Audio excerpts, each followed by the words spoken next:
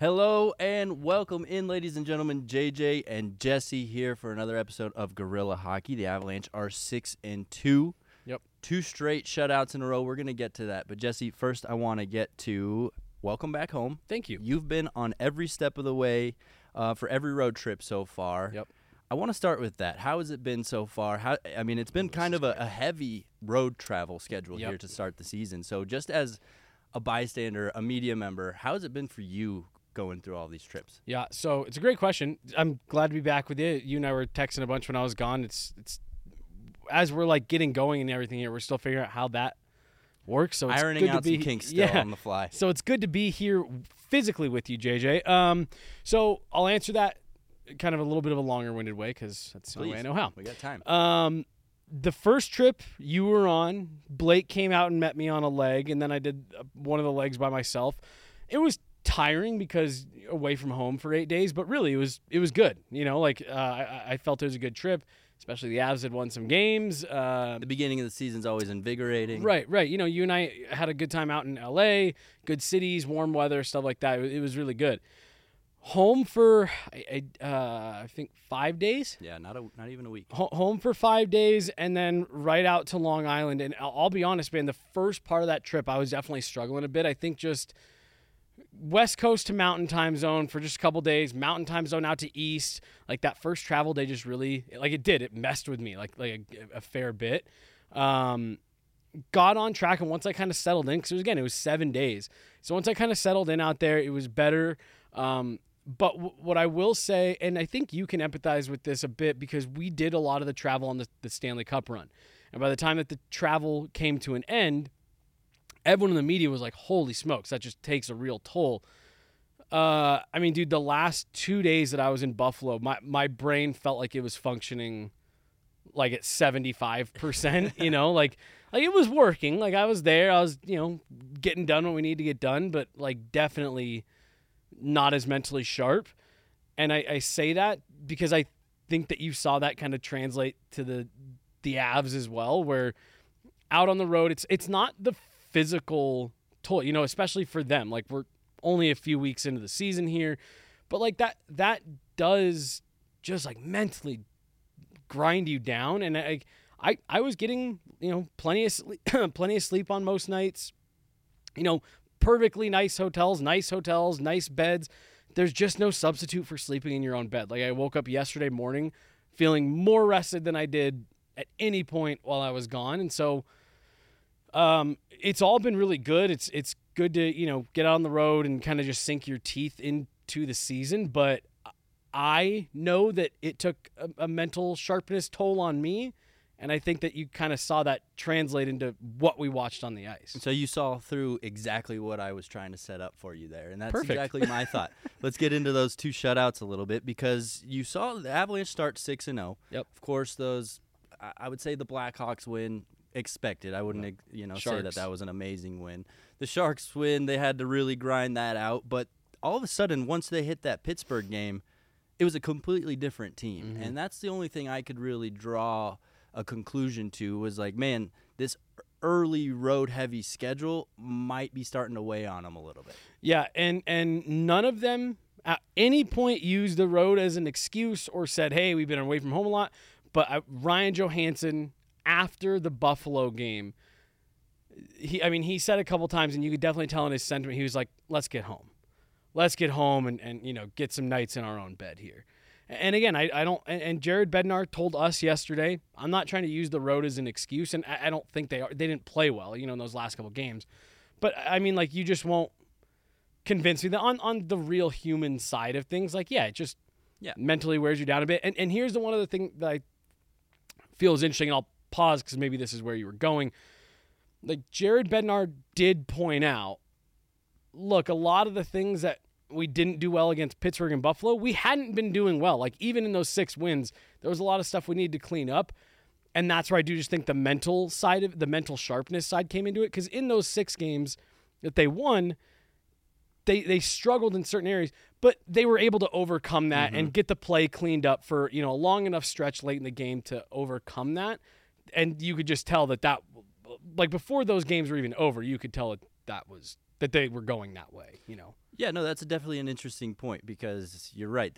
We heard it 100 times from during that win streak. There's still things we got to clean up. I still think we can play better. They still weren't super elated on the way they had played any game. Yep. So I guess a couple losses are to be expected, can be excused. I'm going to go ahead and use the road trip as an excuse for them. Yeah, but at the same time, last time you and I were here, Jesse, doing our show, I brought up the point of maybe there's a little more to be seen from the goal scoring, right? And after two back-to-back shutouts, I want to dive into that a little bit because, yes, there are things that they had to clean up, things that they wanted to get better at, but scoring 0 goals in 120 minutes of hockey, I think, is a huge red flag. Yeah.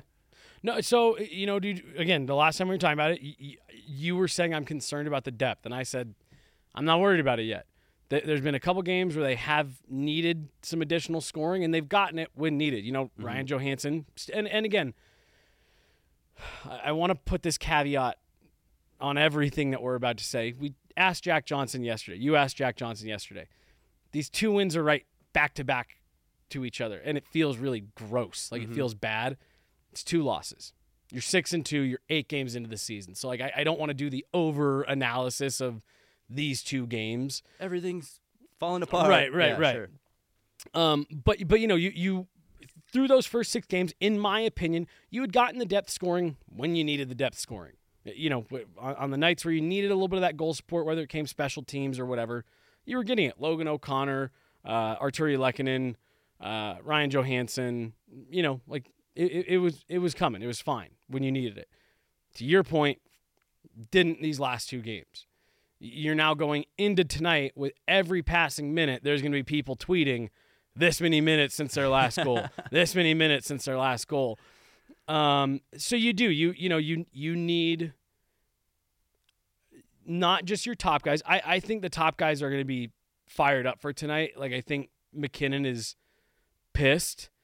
So I think they're going to be going, but you do want to see, hey, you just went through a bad goal scoring drought. Go kind of send a message. In this game against St. Louis tonight, you and I got to head to morning skate in about an hour. But yeah, just get the goal scoring feels back going and give your goaltender some goal support. I'm sure we'll get into that. I have a feeling we're going to see not Alexander Georgiev tonight, but yeah. So that's just, I kind of brushed it off last time saying, they were getting it when they needed it. To your point, now gone 2 games. You need it. You need someone else to step up now. Yeah, and just you need multiple guys to step up. Got to figure out how to stop being snake bitten and how to stop being snake bitten for extended periods of time, right? I think credit to the teams they're playing. You brought up last time, you're going to get a good game out of a lot of your opponents. Scoot a little bit closer to me so that you're not working your way out of the frame here. I just want everyone to be able to see how good looking you are. I think this couch is a little slanted. Yeah, I was going to say.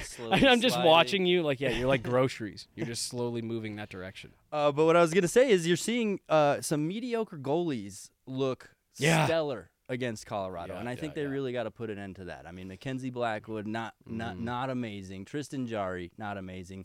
Ukko-Pekka Luukkonen, always fun to say, but not an amazing goaltender. So there's a level to the goal scoring that needs to be elevated to expectations. Now, I will say, though, in terms of the goaltending, I do think there is a bit of this, that this is going to be part of the discovery phase for this Avalanche team. Is all 3 of those goaltenders that you just listed were they were coming to that game playing pretty desperate. Mackenzie Blackwood, it's his first start with the San Jose Sharks, playing against a very good Avalanche team that he knows, if I'm not great, we're going to get run out of the building, and I feel like that was pretty true. If he hadn't played the way he did, that would have been ugly. Yeah. Tristan Jarry, he has not had a strong start to the season. That was a game where it's I need to have this game or I'm in trouble. For the team as a whole, not even just Tristan Jarry, right? And then the Buffalo Sabres, Ukko-Pekka Luukkonen came in halfway through the game 2 nights before against New Jersey, and, did not look good. Really struggled. They've got some injury problems, so he was kind of needing to show. And again, I'm with you. The Avs need to find a way to solve these goalies. Those aren't 3 world beater names I just listed, but you and I say it all the time. We're not here to make excuses or give reasons. We're here to give context, and I do think that is a little bit of important context that I think all 3 of those goalies gave their best performance. And what I mean by this is going to be part of the discovery phase for this team is you've got a lot of guys on this team who were part of that Cup team, who have been part of this organization, they are used to getting everybody's best effort every single night. You got a large portion of this forward core now that is fresh faces that are just coming into this for the first time. Jared Bednar's talked about it. We've got guys who are still learning their roles, still learning the best way we need them to contribute. They want to do more, and we understand that. They can't always be doing more, and we just need everyone bought in and learning that you're going to get everybody's best shot every single night. You are the measuring stick game for any team around the league. And so, like, I again, that's not an excuse. That's not, they're not, to your point, they're not putting the puck in the net when they need to. Mm-hmm. They need to understand you're going to get this game every night out of goaltenders. You've got to figure out a way to solve that. Yeah, it's not only the goaltenders, but it's the defensive side, the physical side, right? I think look at the Cale Makar injury. Was really good on defense. I think you could draw the Cale Makar injury as an exact example of what you're mentioning. I don't think Kyle Okoposo goes as hard behind the net to chase down a Cale Makar. I don't think Kyle Okoposo tries so hard to lay some sort of body on a guy like Cale Makar if it's not on the Avalanche, right? If they don't need to bring that elevated style of game. So let's get into the Cale Makar injury a little bit. Obviously detrimental for the team if he's missing a large amount of games. I don't expect him to, but I do expect him to miss one or two. I mean, that's just who Cale Makar is, right? I don't know if we'll ever see him play an 82-game season. Yeah, no, I'm with you. Which is fine. I think the style of play, he kind of deserves a break here and there. Well, and dude, you're seeing it a little bit with, and small sample size, but like Leo Carlson in Anaheim, the second overall pick, they're doing some load management with him. And again, not that Cale Makar, they need to load manage his. But it was a conversation last year. It was. Well, and dude, I asked him about it last year, and he said no. But like, I've always just kind of gotten the sense from him that, to your point, I don't think we'll ever see him play 82 games because he's just like really in tune with his body and how he feels and how he needs to feel to be performing at the highest level. And he just strikes me as someone, and I'm saying this as all a positive thing. He understands, like, I'm not good to go tonight. I can't go tonight.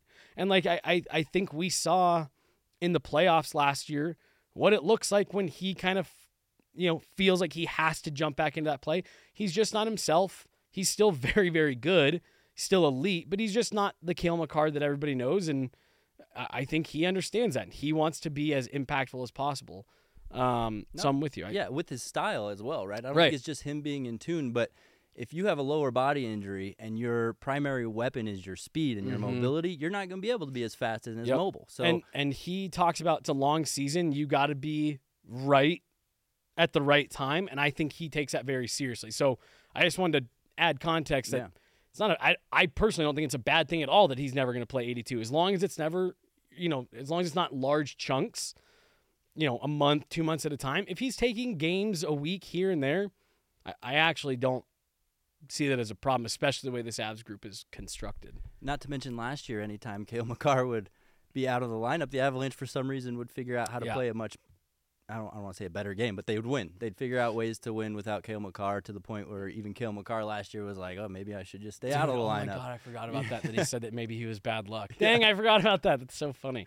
So, I don't think it's anything too crazy to worry about. Obviously, we prefer Cale Makar in the lineup, but a couple games here and there, why not give him a rest? It's about the bigger picture. Get him 100% for playoffs, or as close to as you can. Well, so what did you think of that play? Because let's dig in on this for a second. I mean, I don't think it was a dirty hit. I think it was an awkward. Hockey just kind of has that here and there, awkward plays, right? Not where a player was meaning to injure another player, but whereas the equipment gets involved, maybe an edge gets caught, or you run into the boards, right? I think, of course, had the boards not been there, had it been an open ice hit, he would have been fine. Yeah, right? He would have been able to. Yeah. But I think the circumstances, the positioning on the ice, just made it look a lot uglier than I think it really was. Well, and to me, what disappointed me, I called it predatory on Twitter, and rewatching it a bunch, I don't think that Kyle Okoposo was trying to do that.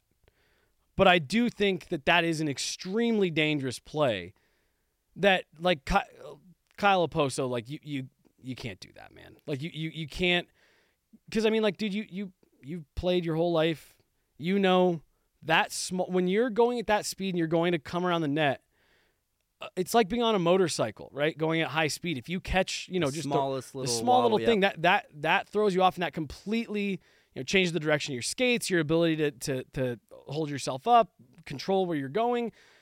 And that's just one where you can't be doing that. And I don't think it's all that unlike the Jeff Carter play from last year, also on Cale Makar. I don't think Jeff Carter meant to catch Cale Makar up high. I thought that needed to be one game for the league to send the message of, you've got to be in control. Look, Jeff, we know you didn't mean to do that. We don't think that it was malicious, but that's a star player who's now out for multiple weeks. Like, there has to be some type of, you've got to be in control of yourself. And to me, I felt the same way about that. Even if the refs chose for some reason not to penalize that in real time, I thought that was something that needed to be one game. Kyle, we see you make contact. We see the extension. You got to be aware you can't make that kind of contact from the goal line out. Because again, like you said, if that's an open ice, who cares? That's a nice play. You pick up a loose puck and go. That distance from the boards, I think Devon Taves said it after the game. They put stop signs on the back of jerseys starting at youth hockey. That distance from the board at that speeds, I just didn't like that because that could have been really bad. Mm-hmm. And what did we talk about yesterday in the media room? Players know. Watch Kyle Okoposo's posture right after that. He stands up. Sure, yeah, he expected the penalty call. The malintent wasn't there. I think he could have definitely hit him a lot harder if he wanted to. Yeah. And you played hockey your whole life. You know when you're up against a good team or when you really got to bring your best, there are small things that you try to get away with. Mm-hmm. You may think to yourself, hey, this may get called. This might just work out in my favor. I might get away with one here. And that's exactly what happened. Kyle Okoposo got away with one. And yeah, sure, it could have been called either direction. No call or a couple minutes in the box, but that's just the way hockey unfolds sometimes. I am with you with the on the ice. While I thought it was, in my opinion, I thought it should have been a call. You don't make the call, that's fine. That to me is one of those plays that I do think player safety needs to step in and say, Kyle, we know you didn't mean to. Thank goodness Cale was able to come back, not a serious injury. That's going to be one game because we have to set the precedent that you just can't make that play at that distance from the boards. That was the part that bothered me. Obviously I'm nowhere near to that level, but I had a play very similar like that happening once at the start of a period. The ice had just been resurfaced. Coming back, wasn't quite enough for icing. And yeah, just a small little shove, and I lost my balance. And again, on the fresh ice, I couldn't brace myself quick enough. Hit the wall real hard, hit my head real hard. And again, it's just like, thankfully Cale was fine, but like, we've seen really scary stuff happen on plays like that. That's my only thing. Kyle, we don't know you didn't mean to do it. You go to BioSteel camp with Cale Makar. Don't think you were trying to hurt him. Players got to be aware of where they're at on the ice. One game. That's my thing. And, of course, you want to protect your stars too, right? I mean, totally. Cale Makar, one of the more entertaining players in the league for anybody, not just Avs fans. So having him in the game is in the NHL's best interest. So. Yeah. I would say so. With that, I think the Bo Byram sitting out practice yesterday caught us all a little bit by surprise. I guess what do you see there? What do you make of him just missing a practice? Is there anything to look into? I have no idea. I didn't see anything that could have happened. Now I haven't gone back through like all of his shifts necessarily in that last game, but nothing that stood out in my eyes. He's the one that I think will play tonight. Jared Bednar said that he's expecting one of Cale or Bo to play tonight. He's who I'm expecting to be in. I think Cale sits out a couple games or a game maybe. So I don't know. I kind of take that as he was a little banged up yesterday. Literally the words that Jared Bednar used. Oh, yeah. It's funny because, looking on Twitter and even just some of the more national, I guess, Twitter accounts, they had to just use what everybody was quoting from Jared Bednar. So you saw a bunch of official tweets. Bo and Byram and Cale Makar are out because they were banged up from last night. Yeah. Something along those lines. But, I not necessarily like a maintenance day because he obviously is nursing something, but I think that was just like a take the day, stay off the ice, rest up, see you on the ice tomorrow. Yeah. For Bo. I'm sure he's still there on the mental side of the game, attending the meetings, looking at film. I may have to do an insert here if we get to morning skate and he's not on the ice. So I may have to let whoever's editing this know, hey, hold on, I may have something else. Well, we like to gamble on this show. We're gonna roll the dice. Yeah, we're gonna roll the dice that everything we're saying will be accurate in 45 minutes. Finally, on the Cale injury, I want to touch on Nathan MacKinnon's 10-minute misconduct. Right. Yeah. I think that was telling. I think you're seeing some frustration out of Nathan MacKinnon and the Avalanche as a whole on the, I want to call it, inconsistent refereeing. I mean, you're seeing a lot of obvious calls go uncalled. I mean, I know I just kind of had Kyle Okoposo's back, but I still think there was a potential of a call, and the refs decided to go against it. Let me interrupt you real fast. Weren't you surprised that purely just on optics alone that wasn't called? Just because, like, it's two players, a loud collision into the wall, like, that almost draws a call every time, even to the point where people get frustrated because you watch a replay. It's like, there was no penalty there. I was surprised that there wasn't a call just watching that in real time. I've been more surprised by some of the hooks that we're seeing. I mean, we're watching the replays of Nathan MacKinnon. He's skating, he's buzzing by people, then he gets hooked, and he stops, and he's starting to yell at the refs.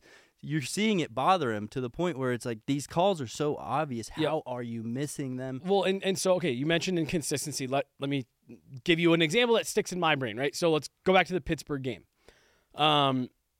Nathan MacKinnon gets called for slashing on really what I thought was, had you called cross-checking, I would have thought it was the softest cross-checking call that we'll see all season. But technically by the book, by the way the rule is written, okay, yeah, I guess that was cross-checking. You're right.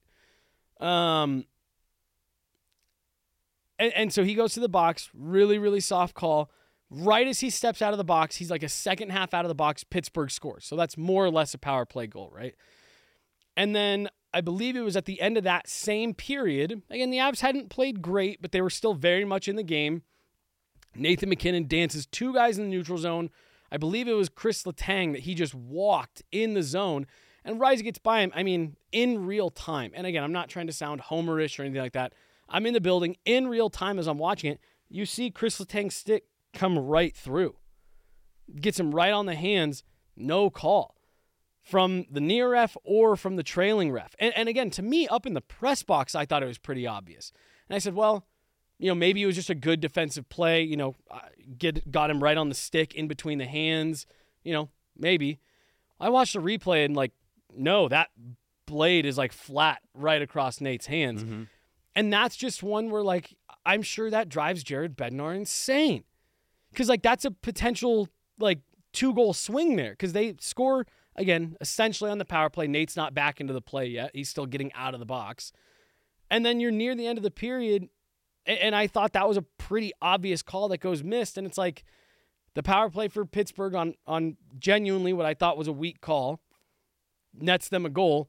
And then a really blatant missed call, you'll never know. Maybe the Avs power play obviously hasn't been good the last 2 games. There's no guarantee they score, but that was at a point in a game where the Avs were really looking for something to spark them.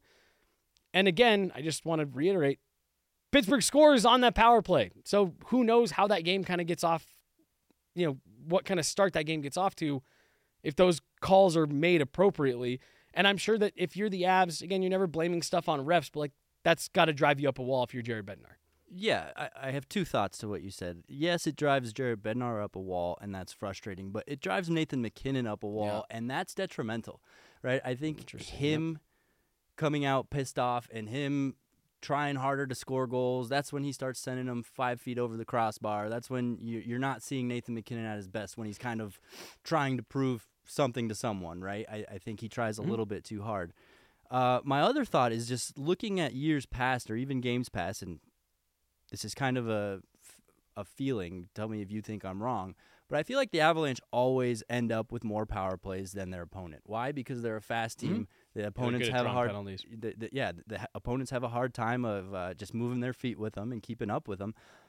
I almost feel the referees intentionally are trying to swallow their whistles a little bit more to not make that gap be even bigger than it already is. Now, I don't think that's correct. Obviously, you want the refs to do their job and do it right. But I think there's a little bit of inappropriate game management from refs to be we don't want to make it 10 penalties to 2.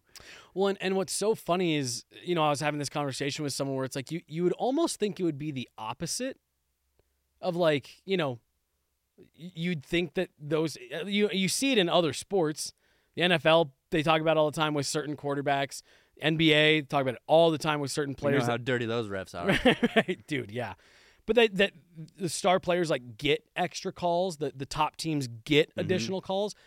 I'm with you. It does feel a little bit like there's like a weird balancing out. And you know, people talk about it with Connor McDavid all the time too, where he doesn't get calls and it's like, oh, well, it's because he's Connor McDavid and he's always going to, if you call everything that happens to him, you'll be calling every shift, and it's like, okay, then make a call every shift. Like, I don't know if that's his advantage.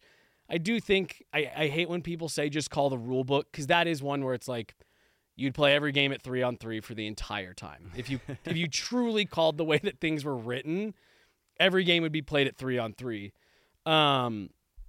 But yeah, I'm with you. It does seem a little bit like it's like, well, yeah, he would have drawn 4 on this play, so we're just not going to call him. Right, and the Avs power play is dangerous. Next thing you know, you give them a bunch of power plays, the game's out of hand, 6-1, and perhaps you're on national TV and people stop tuning out, right? I hope that this conversation isn't too all over the place, but like I also, the game management thing, I do think it's a thing. That's part of what the ref's job is to manage the game. But like, I don't know do you want to talk about the misconduct that Nate got? Like, did you have that on your am I jumping ahead? No. Oh, okay. That's right where we're at. So Nate, the Avs don't like the non-call on Makar. And again, I totally, in real time, and again, in my personal opinion, even after watching the replay, I think that should have been something, but I get that that's open to interpretation. In real time, I understand why the Avs are furious. That's Cale Makar. That's one of your best players. That's one of the best players in the world. Now potentially out of the game. And Kyle Okoposo and the Buffalo Sabres got a scoring chance out of it. So I understand why they're pissed.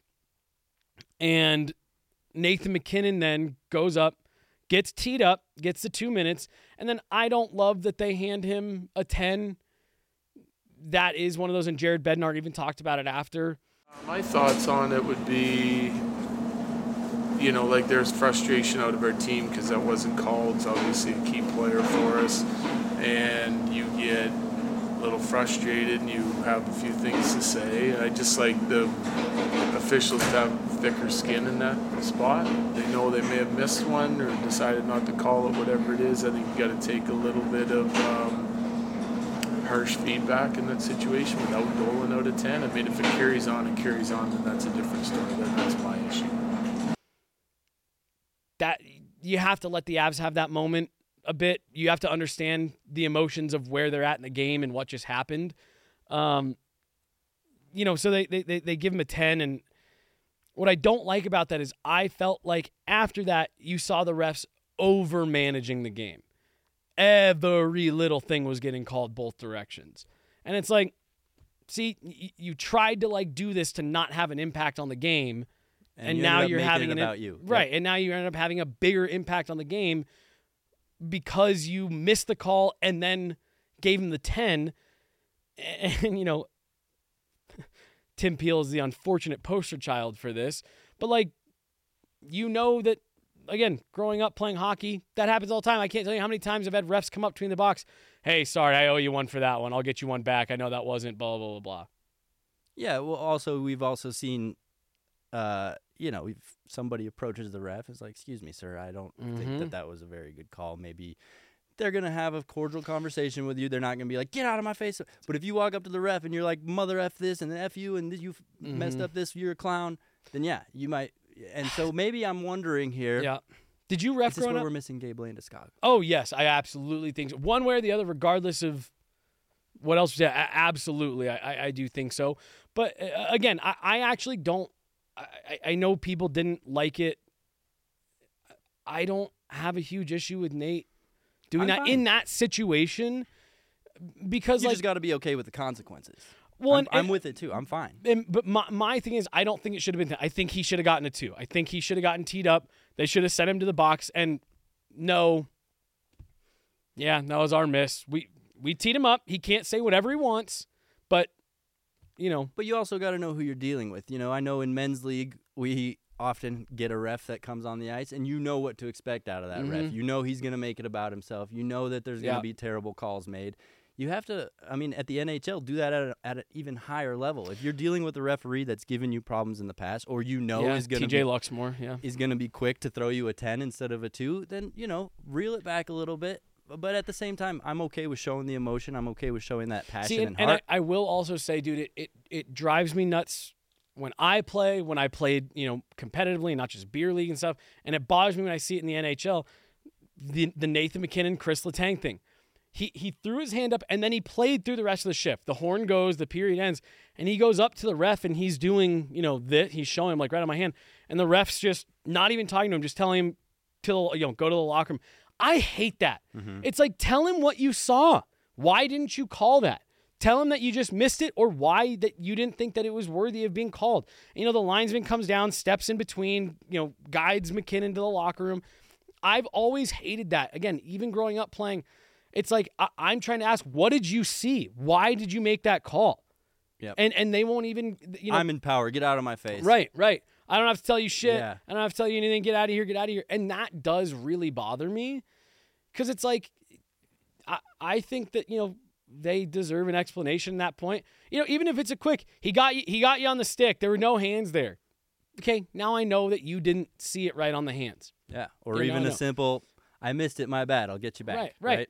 And dude, I've long been an advocate of, I think the lead official should do media availability every night after games. Again, not because they owe anybody anything, or not because they have to own up to stuff, but again, just like because I'm sure they had a reason for not making the Cale Makar call. I'm sure they did. What's wrong with them saying, well, this is what we saw. I didn't see the intent. It looked to me like he lost an edge. When I look at the replay, maybe there was a little bit of contact, but in real time, that's what it looked like. And I don't think anybody would have a gripe with that. If that was the response he gave, it's like, hey, well, you know what? That's what he saw. I get watching. Hockey's a fast game. It moves quick. And I'll bet you on 90% of nights, nobody from the media would even ask to talk to the officials. That's what I was thinking, yeah. But just make available. Just in case, or in situations like this where some explanation is needed. Right. I'm with it. Because... but then you're opening a whole can of worms, because, then you have to train the refs to make sure they're not saying things that they shouldn't say. Then you... But I mean, why? I guess my thing is, everyone else in the league has to be like that. Yeah. Coaches, sure. Front office personnel, players, like they've all got to be in those situations where know what to say, what not to say. And to me, it's your lead official, so it should be like it's never the linesman, the spokesman, sure, right? Yeah. It's the most tenured official from every game, whatever. And it's, hey, look, this is what we saw. This is why it didn't get called. And I also don't think that it would be bad if they said, and you know what? Yeah, looking at the replay, it definitely looked like he got him there. He didn't get him there. That's a good lesson for us as officials. I've never seen the harm in that, and I don't get why they won't do it. Came in here expecting to talk Avalanche. I didn't know we'd get you riled up about referee accountability today. This is something that I'm just like, I think that officials should have to answer. No, I'm with it. I think, or explain, I guess. Yeah, I think there's a way to do it, and it can't be that hard to figure it out. So the NHL should just figure it out, because this is every year. We hear this complaint every single year. Refs should have to answer for themselves, and they don't. So here we are. Moving on, there's a game tonight. Jesse, you already alluded to the fact that we got to get out of here and get to morning skate here shortly. St. Louis Blues in town. A couple AHL call-ups I think are interesting. Of course, Caleb Jones slotting in for whichever defenseman might be missing tonight. But Riley Tufte's addition, I think, is one that raises a little bit of eyebrows, because inserting him in the lineup, not only that, you're inserting him on that second line, right? And so you're inserting him with a purpose. You're inserting him with a plan to play, which means somebody has to come out. Mm-hmm. Yeah, I mean, 6 goals in 6 games in the AHL, like Jared Bednar told us yesterday. 3 goals in 5 games in the preseason. And I think it goes back to what you were talking about. I think they're just looking for a spark. He's a big body. He skates well. Obviously, he's got a little bit of a goal-scoring touch to his game right now. I think they're looking to jumpstart him a bit, or jumpstart the offense a bit. Excuse me. And I don't think that whoever it ends up being, I don't know. It could be Tatar, it could be Jerez, or it could be Freddie Olofsson. I don't know. Whoever comes out of the lineup, I still do think Riley Tufte's going to have to keep that spot. Yeah. We've also seen Jared Bednar. I think he's going to start him there. If it doesn't click right away, I think he'll be quick to take him off that second line. But things are working for him. He plays the way the Avs like to play. I think he's let's see. Let's see what we got. We clearly need a jump start on offense. Yeah, and he just attacks the net, right? And I've seen a handful of missed opportunities right around the net so far for the Avalanche. So I think he just kind of fills that void of what coaches are seeing has been lacking so far. So a big body. He's proved it in preseason. He's proved it in the AHL. Of course, the NHL is a step above, but I think his skill set and what he kind of brings to the table and his way of scoring goals is going to be able to translate just fine. Well, and again, that's what I like about how the Avs have handled Tufte is they kept him around for the first couple games of that road trip, and then they sent him home and sent him down because they wanted him to play, start getting integrated into this system, start feeling more comfortable, and like you said, I think what he's bringing is a lot of what they need right now. Absolutely, and I think there's just something about, while we're talking about accountability, I think and if you look at Guerrilla Sports and our conversation with Tufte yesterday, he kind of alluded to this. It sounded like Jared Bednar sent him to the AHL and said, this is what I want to see from you. I want to see you playing games, but I also need to see this, this, and this. He went down and checked every single one of those boxes, and Jared Bednar said, perfect, way to go. We're going to give you the glory of earning some NHL minutes here. Yep. Well, and dude, we've talked about it all the time. I think there's a large portion of the Avs fan base that kind of really started following the team in the mid-2010s when their development process was pick high and put them right in the NHL. And so I think that's maybe what still some people are in their brains. That's the way the process should go, but it's not. And really we want players to fill roles. And, there's times where you see people why aren't they playing Oscar Olausson in this role? It's because that's not the role that he'll play in the NHL. And they want to see how do you fill this role with the Eagles in a league that is still a very good league, but it's not to the NHL level. And to your point, they said, hey, we want to go see you do this because we think that would translate to what we need in the NHL level. And he's done it. And Jared Bednar said yesterday that it's about 60-40 in terms of he's played really well and deserves a call-up, and we need a jump start on offense. So, he's done his part. Now there's a need. Because he did his part, it's easy to fill the need.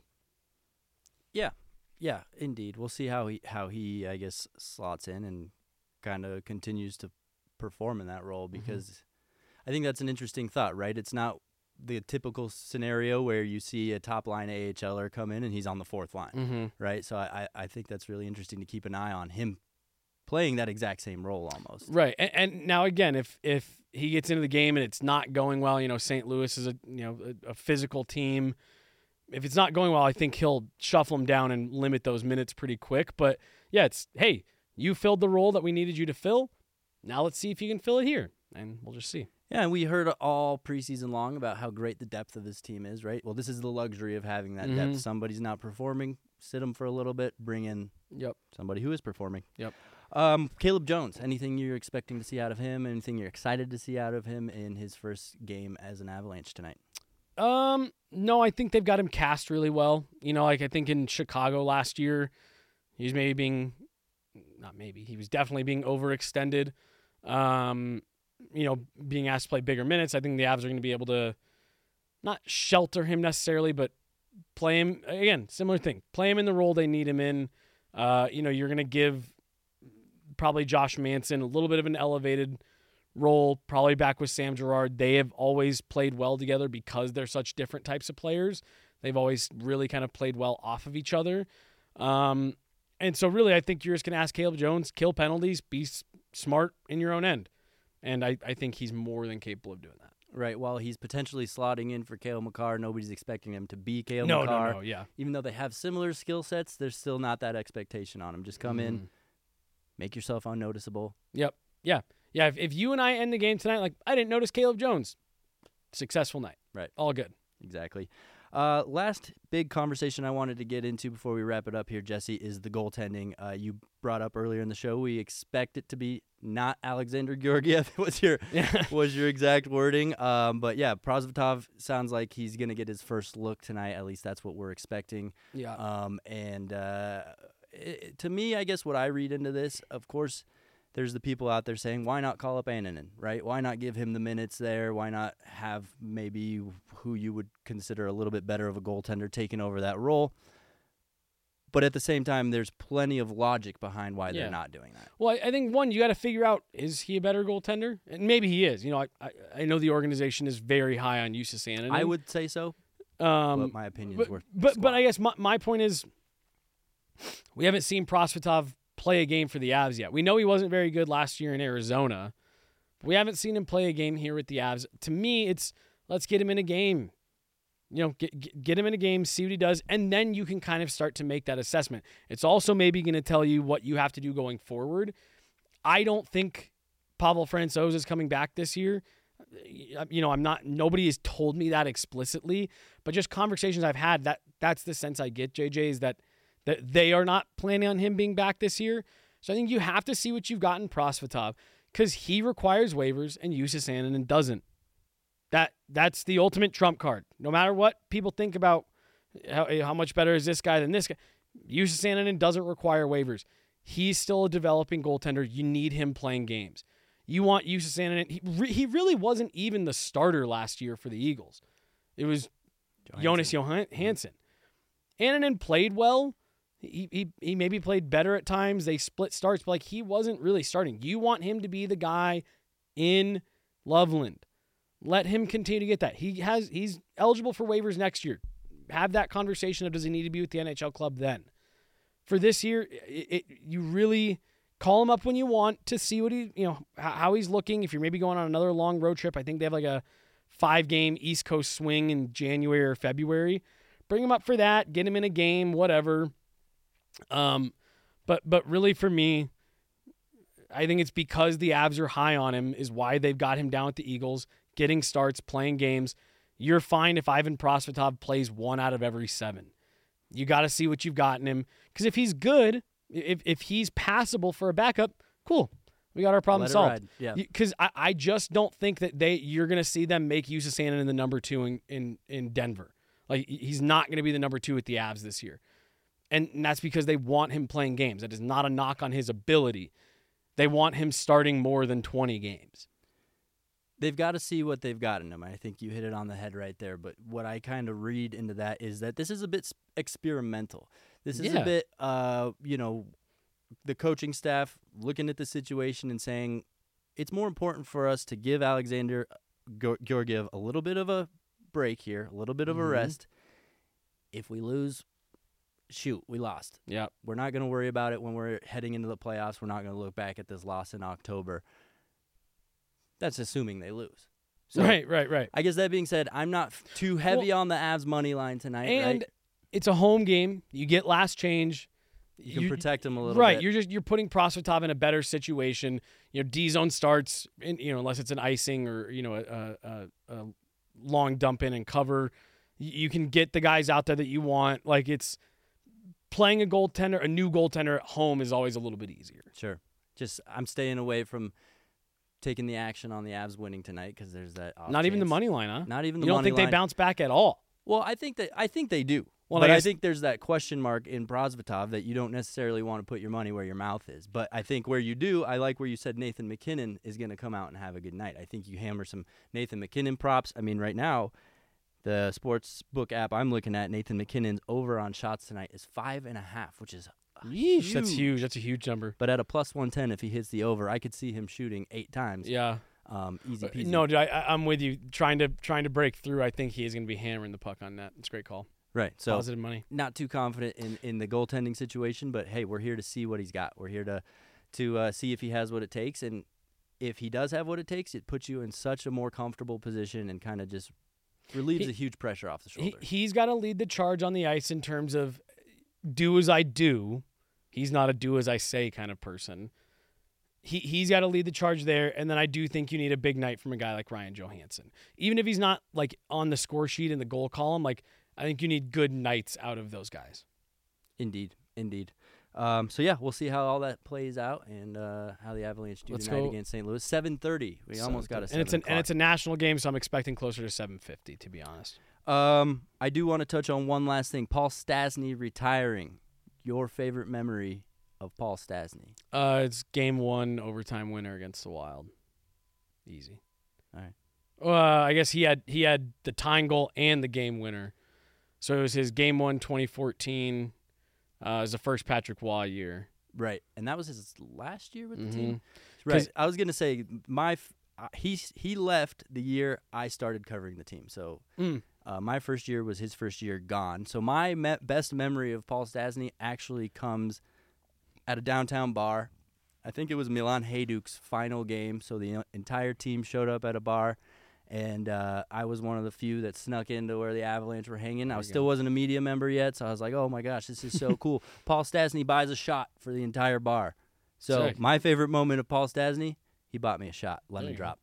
There you go. Lemon drop. Nice. All right. Nice, easy shot to take. Yep. I'm always down for a lemon drop. Yeah. Yeah, I don't think I've had one since. Those were definitely two of the crazier moments I've ever seen at Pepsi Center / Ball Arena was Paul Stastny tying the game late and then winning it in overtime. Heartbreaking when he left because he just seemed like a guy that was just so Denver through and through. Well, and it was also like it seemed like, here we go. Nathan MacKinnon helps bring this team back to relevance with MacKinnon and Stastny and Duchesne and O'Reilly. Like, this is about to be the best team up the middle, like, you know, whatever. And it felt like they were on this upswing. He leaves. They bring in Jerome McGinley, and things just never really clicked. But it all worked out for the best. Sure did. Here yeah. we are, still talking about a contender. So, yeah, time for us to roll to Morning Skate. Jetsy, good episode here, and I'm sure we'll have some more updates from Morning Skate. Thanks to everybody for hanging out with us here on this episode. We'll be back as soon as we can. Yeah, I was going to say, I would maybe like to do one before, because I'm going to Vegas on Friday.